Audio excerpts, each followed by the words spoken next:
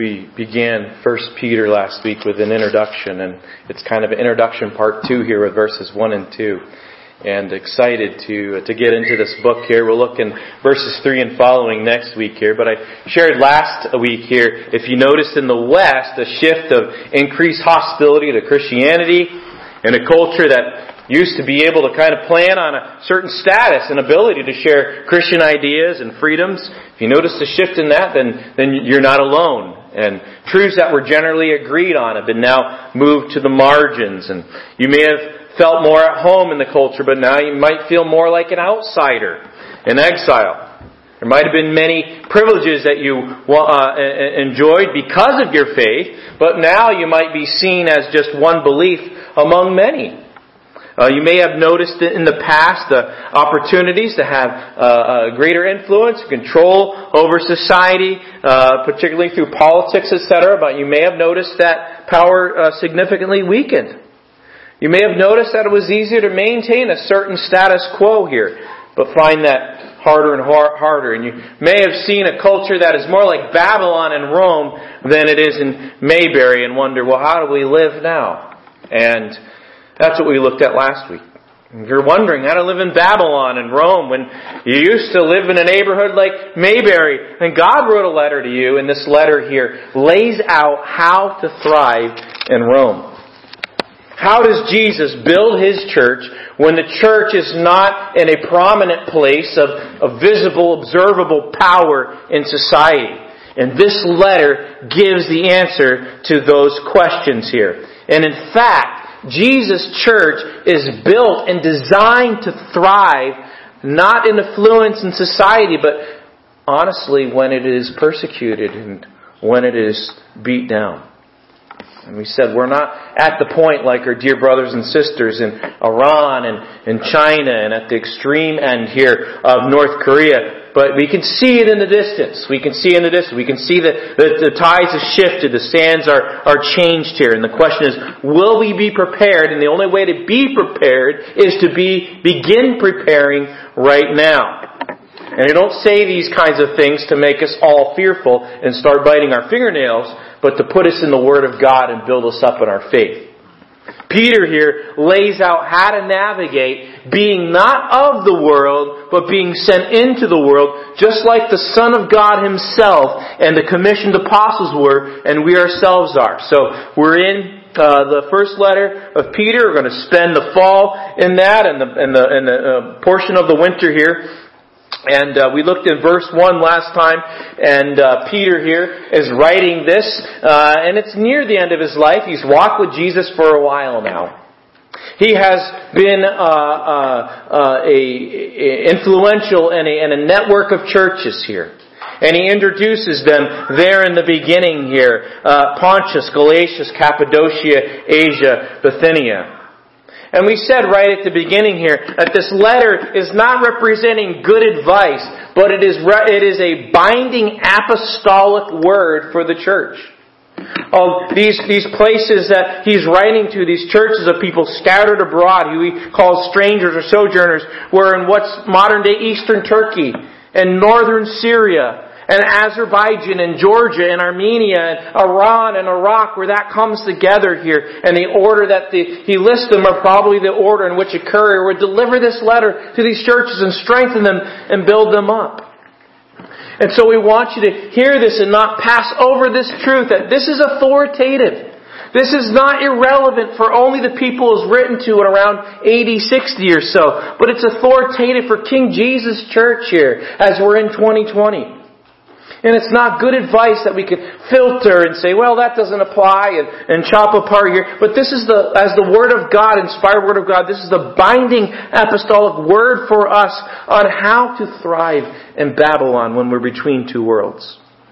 Peter here says, I'm an apostle of Jesus Christ. He's the authorized representative of the King. He was first introduced to Jesus when Jesus said, come and follow me. Remember that. And he put down his nets and he followed Jesus. There's a lot that's happened in between there.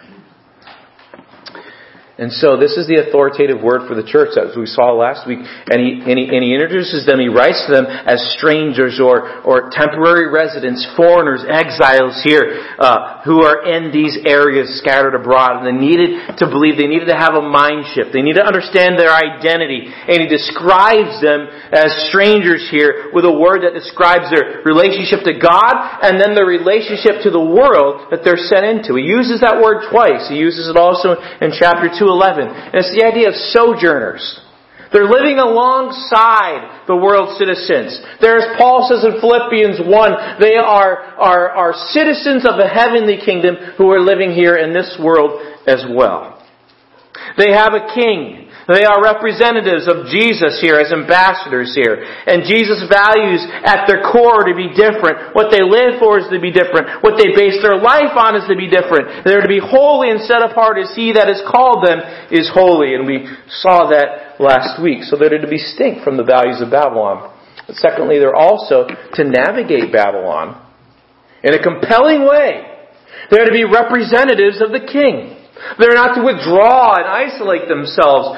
They may be on the edges and they may not have the same privileges that the world citizens enjoy because they're ruled by a different prince than our king. They're exiles, they're refugees, they're scattered abroad. They're not going to find refuge here. There's going to be hostility. This is going to be expected.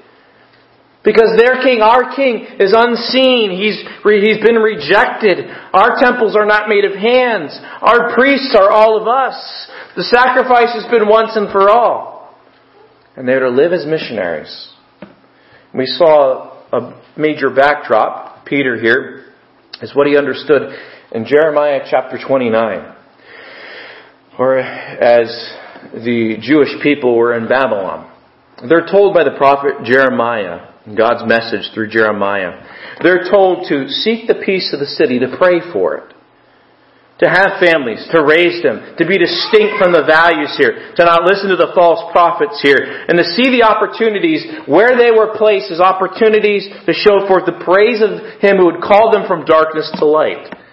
That's the background, Jeremiah 29, and you can think about people who God called out of Babylon's, who God called out to be distinct and yet engage with their civilizations. You can think of Abraham, called out from Ur, right? But called out to be a blessing to all the nations of the earth. You can think of Joseph, sold into slavery in Egypt, but yet he rises to the top and engages in that particular government there in Egypt. The servant girl in Syria to Naaman. Daniel is a wonderful example of this. And the reason Peter writes this letter is at the end of the letter, he says in 5:10 and 11, to stand in the true grace of God.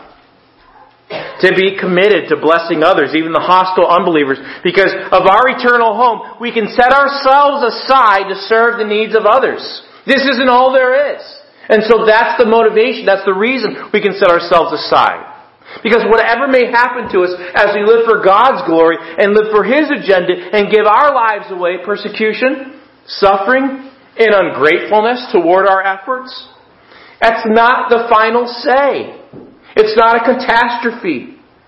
And Jesus actually doesn't have us running into the hills and hiding, but but serving the good of others here in this earthly city here and not revenge. And so the point of the book is live as a sojourner. Don't get so attached to the core values of the world. Be separate as God's separate. Be invested in blessing and engaging and serving the Babylonians as God's word through you to bring Babylonians into His kingdom. And so He's called them scattered people. And really this is where we're going in verse 2 today here. They're strangers. They are transients, they're temporary residents, they're travelers headed for their native land. And these terms really give us the key to Peter's whole letter.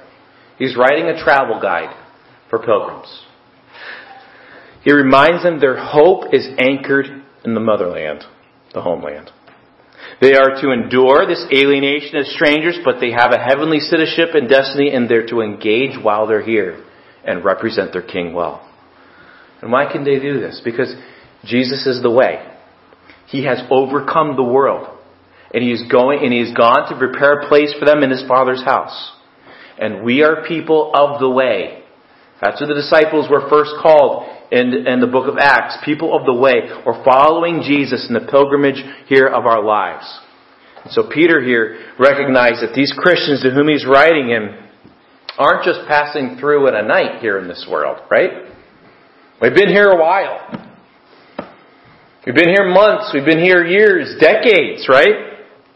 But they are to be ready to live among the pagans for months and years. Where Peter is concerned about the way they live as resident aliens, about their witness among them. And he doesn't call them to flee from the world. He doesn't call them to go run and hide in the desert.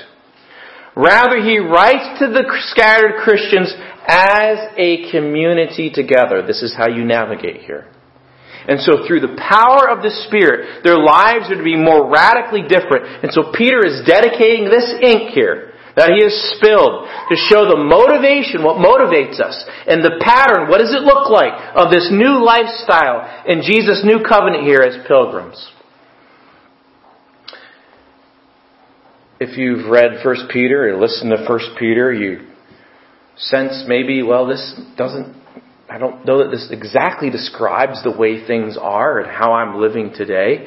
You might not be able to articulate exactly the same things that you see going on in Peter's day and or near what you see in our culture here, but you might have this sense of estrangement, this sense of detachment. You might feel lost in this world, and I want to tell you that's a good thing. That's a good thing.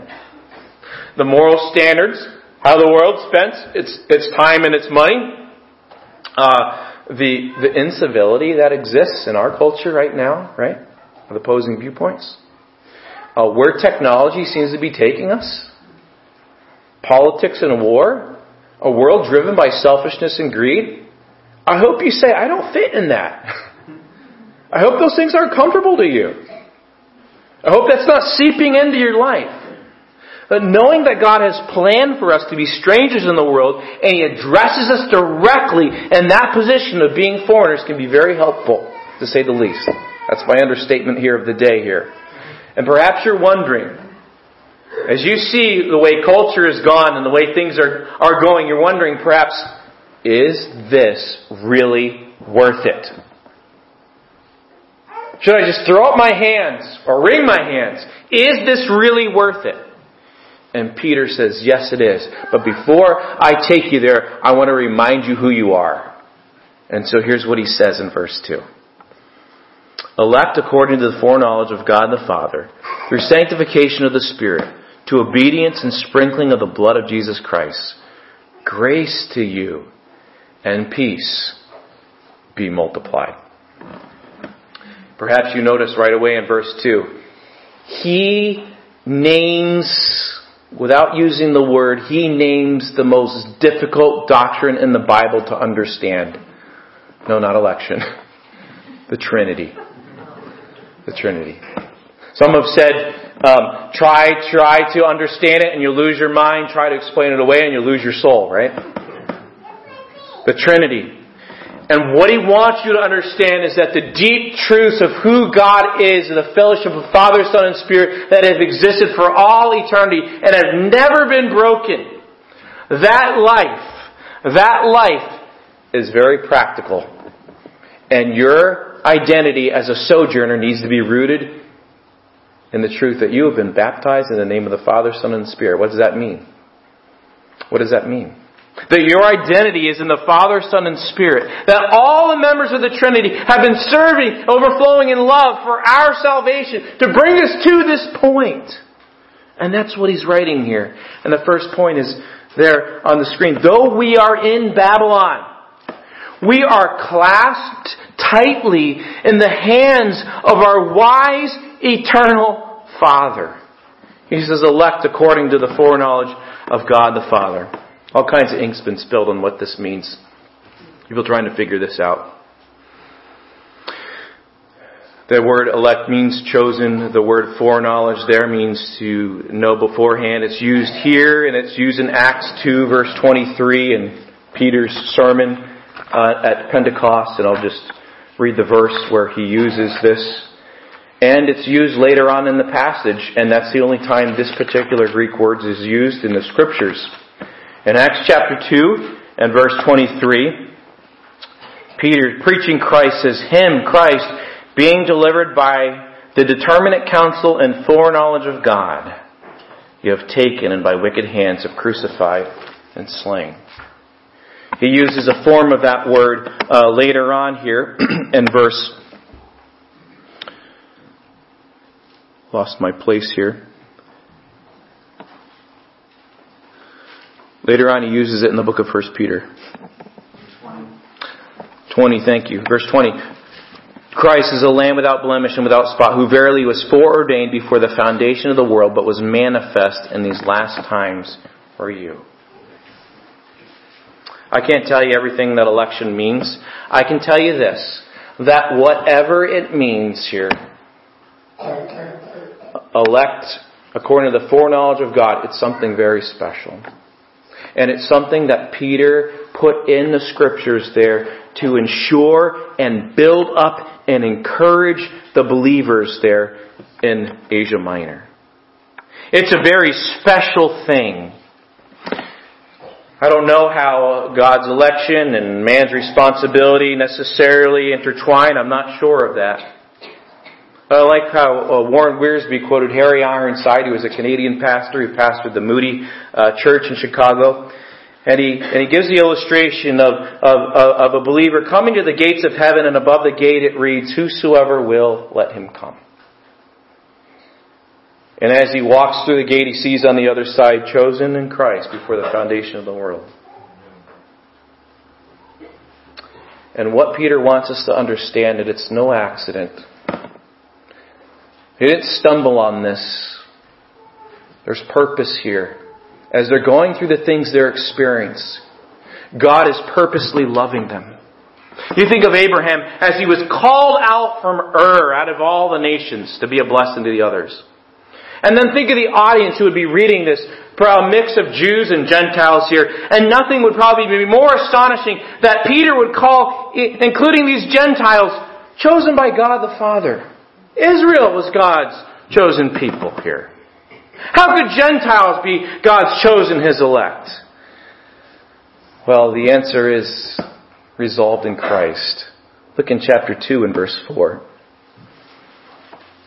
To whom coming as to a living stone, disallowed indeed of men, but chosen of God and precious. Peter is writing how Christ has lived in the world as an outcast. He is rejected by the world. He's the one in chapter 1 and verse 20, who is foreordained before the foundation of the world, was manifested in the last times for you, but to the world he is rejected. He was chosen by God. He lived as an exile, rejected.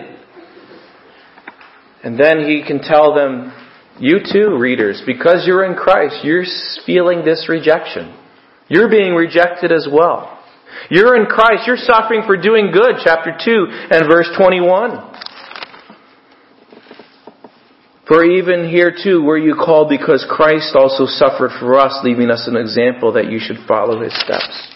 You in chapter 4 and verse 19 experience this stress here. Wherefore let them that suffer according to the will of God commit the keeping of their souls to Him in well-doing, as to a faithful Creator.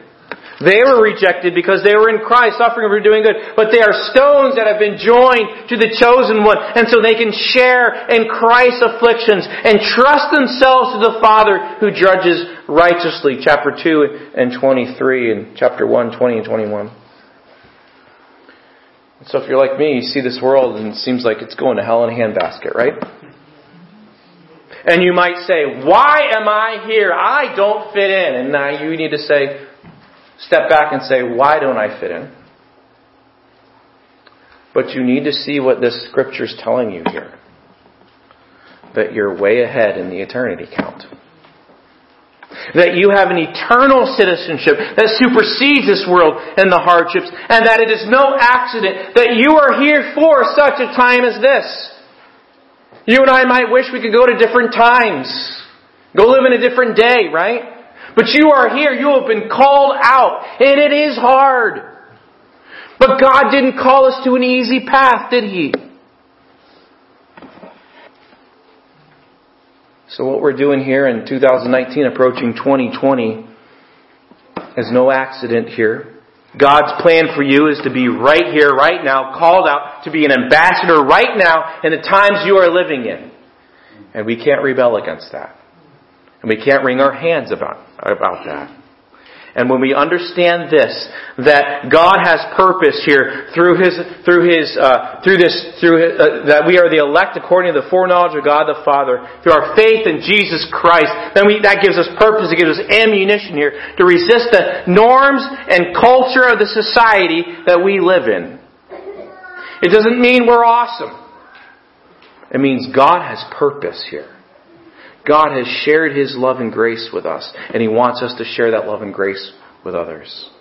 And so that means that even when we're rejected by those around us, we can know that God has purpose and has poured out His love on us to see more of His family built.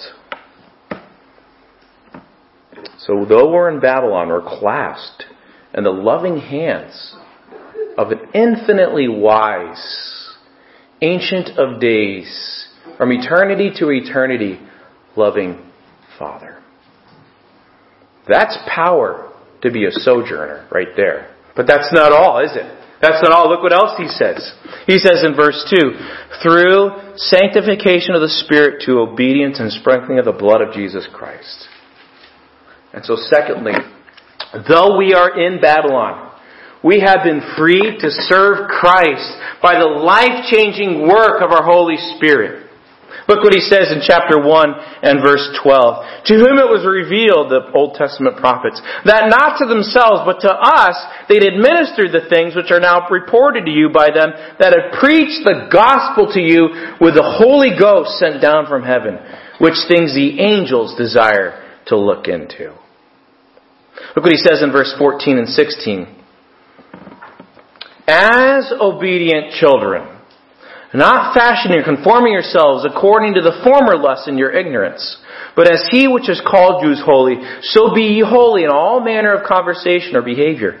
Because it is written, be ye holy, for I am holy. You see, what also happened in your salvation is the Holy Spirit applied that salvation.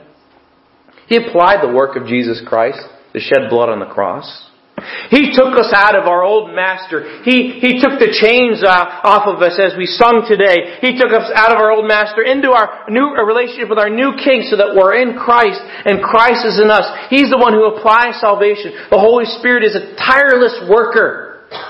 Remember in creation, as the world is being created, it speaks about the Spirit of God descended upon the earth, and the picture in the Hebrew is actually like a chick sitting on her eggs, brooding. He brought life to it. That's what the Holy Spirit has done. He's called us out.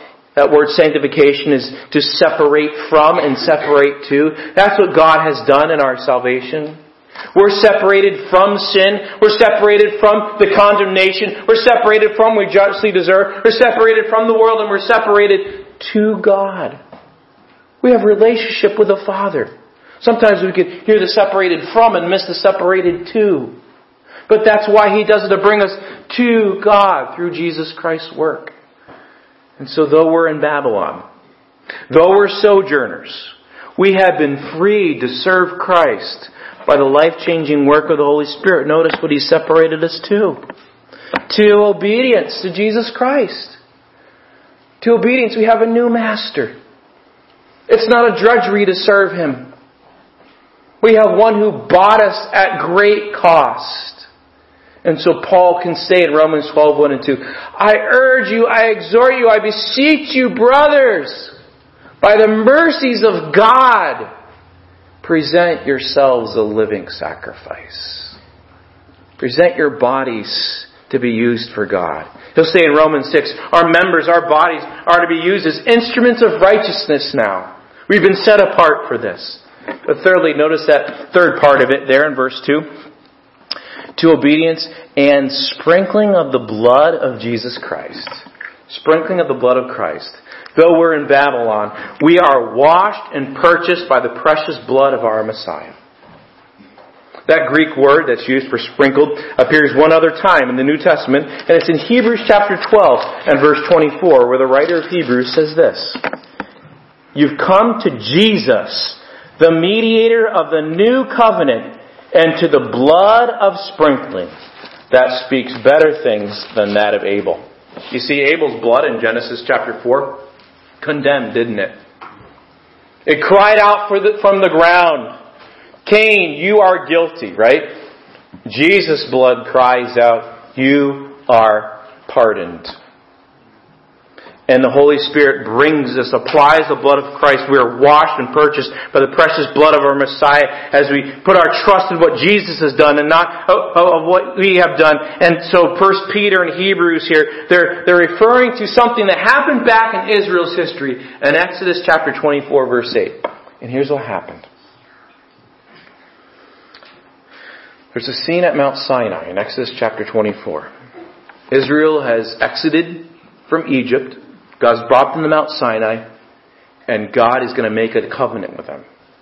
And that mountain is shaking at the presence of the Lord. And the people were told to assemble together into covenant with God. And they made an altar with 12 pillars representing the tribes here. And they offered a sacrifice. And half of the blood, buckets of it I'm assuming, was poured on the altar. The other half, Moses takes to the container and he sprinkles the people with it. The rest of it saying, "This is the blood of the covenant the Lord has made with you in accordance with all these words." And at Sinai, God makes His covenant with the people of Israel. And they're the people of God. They're joined to Him in His covenant. And you know what they say? God says, "This is what I'll do if you do this." And they say, all people of Israel say, "We'll do this, Lord. We'll fulfill our part of the bargain." And they failed miserably, didn't they? Now Peter here is speaking of people who have become obedient to Christ through the new covenant in His blood. We're not sprinkled with the blood of oxen or lambs, but with the blood of Christ. And that altar that was sprinkled with the blood in Moses' day, we're not sprinkled on that altar. The altar is in heaven, it's the very throne of God. And Christ's death, once and for all, satisfied God's justice and made atonement for our sins. And the blood of Christ sprinkled on us. God sees you all dashed and poured over with the blood of Christ if you are in Christ. And the reason that is a wonderful thing is because it means God accepts us because of the penalty that's been paid for our sins. And it also means later on, if you read 1 Peter, He's got claim on you. He's bought you. He's purchased you. You're not your own. You're not bought with silver or gold, but with what? The precious blood of Christ, 2:18 and 19. Now think about this. Who's writing this? Peter, right? Peter, the guy who had once urged Jesus not to go to His death on the cross. That's ludicrous, he says. That's ridiculous. Never, Lord. This shall never happen to you. Peter now is on the other side of that, right? And what does he understand? What was necessary. The death of Christ was necessary. And the meaning of Christ's resurrection, that living hope. Jesus bearing, chapter 2:24, bearing our sins in His body on the tree so that we might die to sins and live for righteousness, Peter says. And Christ, Peter says, He is the one, He's the reality that was foreshadowed at Sinai. Israel didn't keep their promise. Peter says in Acts 15, the yoke of the law was one that neither we nor our fathers had been able to bear. But Peter here can rejoice in the new covenant that God cleanses the hearts of Jew and Gentile by faith in the sacrifice of Christ. It had come at last. And so you have Father, Son, and Spirit involved in our salvation. Why? To help them thrive in Babylon. To know what things, though circumstances might change, though their status of living might change, though their address might change, this never changes. This never changes. It can never be taken away, as Nick read this morning. It cannot be separated from you. And so you have these three members of the one true God here involved, and you could picture it like people involved in building a house here. When you build a house, right, Clint? You got those who are the architect, right? General contractor, they're planning the whole thing. And then there's those who are building the house, the workers, the builders. And then there are those who make it possible for you to move into the house, the realtor and your loan officer, etc., right? So we have God, the Father, the planner. We have Jesus who's done the work. He has accomplished the work of salvation. We have the Holy Spirit who applies it, the one who gets us into the house here. Peter said this is important for you to know as a sojourner. This is an anchor truth for you. Oh, and it's not enough. He's got to get even more explicit about it and excited about it in verses 3 through 12. Where we'll look next week. But he wants his readers to understand in this letter, and us by extension here as we read it, we have purpose in Babylon. We have been brought, if you have accepted Jesus Christ, you've received the gift of God in Christ and reconciled to Him. You have been brought into a right relationship to a rightful king who will one day return and conquer. And you have now, right now, a power to live in Babylon, washed in His blood, forever brought into the life of God in the Trinity. You know what that gives? That gives purpose for washing dishes. That gives purpose for changing diapers, for changing tires, for making sales, for fixing leaks, for visiting neighbors, for standing in a checkout line, for riding the school bus, for taking Algebra 2, for ordering takeout. That gives purpose for your car shopping, your clothes shopping, your grieving, your rejoicing, your building, your eating, your sleeping, your driving, your exercising, your crying, your laughing, your disciplining, and even shoveling snow, right? That gives purpose, doesn't it? That gives purpose. That's not all. Look how he closes this greeting. This is one of the deeper greetings in the whole New Testament letters. Look what he says. Grace to you and peace be multiplied. That's not a trite thing. That's not like saying, hi, how you doing? Good. How are you doing? These are truths that come out of what he said in chapter 2. And what he wants us to understand is, though we are in Babylon, we have been given everything we need to thrive in Babylon and find peace. Notice that word, he doesn't just say grace and peace to you, he says grace and peace be multiplied. We are given and are continually being given what we need. There's no way to do this without, right? And this little brief greeting, grace and peace be yours, be multiplied in abundance is the idea here. It gives in miniature the whole message of the letter. He's writing to those who have already felt the scorn and malice of an unbelieving world. He's writing from Rome under the Emperor Nero, where things have just started and it's actually going to get a whole lot worse with Nero. Can he really pronounce peace and multiplication to those who are only beginning to suffer this calling here? Yes, that's why he's writing, right? Now think about Peter. You remember in the garden when Jesus was arrested? He had fought with a sword to defend the peace of Messiah, as he defined it. He drew his sword to resist those who came to arrest Jesus. And Jesus said, put back your sword, Peter. Just put it back. And he puts the ear back on the person of the... By the way, Peter wasn't swinging for the ear. Peter wanted to fight. Why? Because he feared that the death of Christ would be defeat, the end of victory, right? That all hope would be lost if they took his rabbi. What had the death of Jesus done? It had done the opposite. It had accomplished the salvation that was necessary. And Peter, this apostle of the risen Lord, can pronounce peace, a peace that comes not by the sword, but peace that comes by the cross and the empty tomb. In his letter, it expands on that here. Look at the end in chapter 5. He says in verse 12, "By Silvanus, a faithful brother to you, as I suppose I've written briefly, exhorting and testifying that this is the true grace of God wherein you stand. The church that is at Babylon, elected together with you, salutes you, and so does Marcus, my son." He's saying this is an accident. God's got this going all over the empire, right? But He wants them to understand that what they have received is not to be stagnant. You know what happens when you become a stagnant Christian? You become a cranky Christian. Become very critical. You stink, right? It's like manure. When it's all piled up, someone said, it stinks real bad. When you spread it out, it's wonderful fertilizer, right?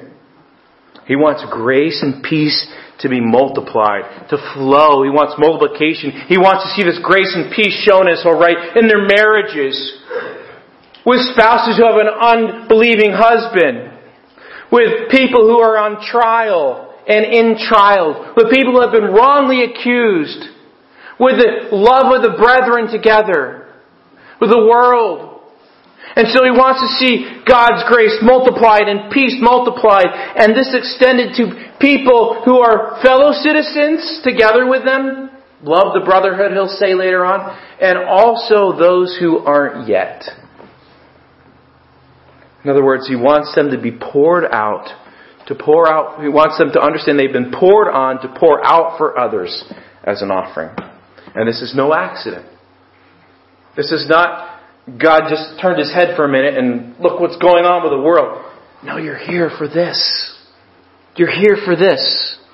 Every second of your life now has meaning. You have been set apart to represent the King in Babylon. You're an active missionary in Babylon. And you might be tempted to be just like the values of Babylon. And as the seed that was scattered in the parable of the sower, the cares of this world choked them out and they quit. But these truths grow deep roots in the truths about God and His purposes for you. So that you're planted like a tree by the waters. You're built up like a house on the rock when the storm comes. So you're not passive. So you're not just, well, I can't do anything about it, the way things are going. But you are advancing God's work. You're building up His church. So that the things that Jesus was anointed for by the Spirit now extend to you and His people. Remember what Jesus said, the Spirit of the Lord is upon me. What if Jesus had sat back in His rejection? What if He had said, this is too hard? But He depended on the power of the Spirit, and God gave multiple grace and peace. Jesus said, the Spirit of the Lord is upon me because He's anointed me to preach the gospel to the poor. He has sent me to heal the brokenhearted, to proclaim liberty to the captives, recovery of sight to the blind, to set at liberty those who are oppressed, to proclaim the acceptable year of the Lord. So live in faith, not fear. Right? And that's where this letter is taking us. It's going to build us up if we let the Holy Spirit do so. It's going to do great things. But we must be yielded. It's going to take us through hard times. But it's going to give us truths that are going to be like steel in our backbones. And it's going to help us be faithful to Jesus Christ and not live in fear. Perhaps you're here this morning and you don't know the Lord Jesus Christ, and this is crazy stuff to you. I want to tell you it is crazy. It's what the world calls foolishness. But to God, it's the wisdom of God. It's the power that comes from being in Christ and Christ in you. And if you're here this morning and you don't know our living hope, then God's invitation to you is to repent and believe. To turn from the ways you think, the ways that you're following, and to turn to Jesus Christ and what He's accomplished for you. Let's close in prayer. Nick will sing one more verse, and I'll close with the benediction. Lord, we thank You for what Your Word accomplishes. The wisdom and love of our Father will never let us go. Holy Spirit, who has accomplished what we can't accomplish in our own hearts, who set us apart, given us purpose. The blood of Jesus Christ hath washed over us, has brought us into a new and better, a living way, a new covenant. And now grace and peace that's to multiply and not sit still and bottled up. And we pray that you would use your word in our lives as it's applied to us, and that we wouldn't be just hearers of the word, but doers. In Jesus' name we pray. Amen.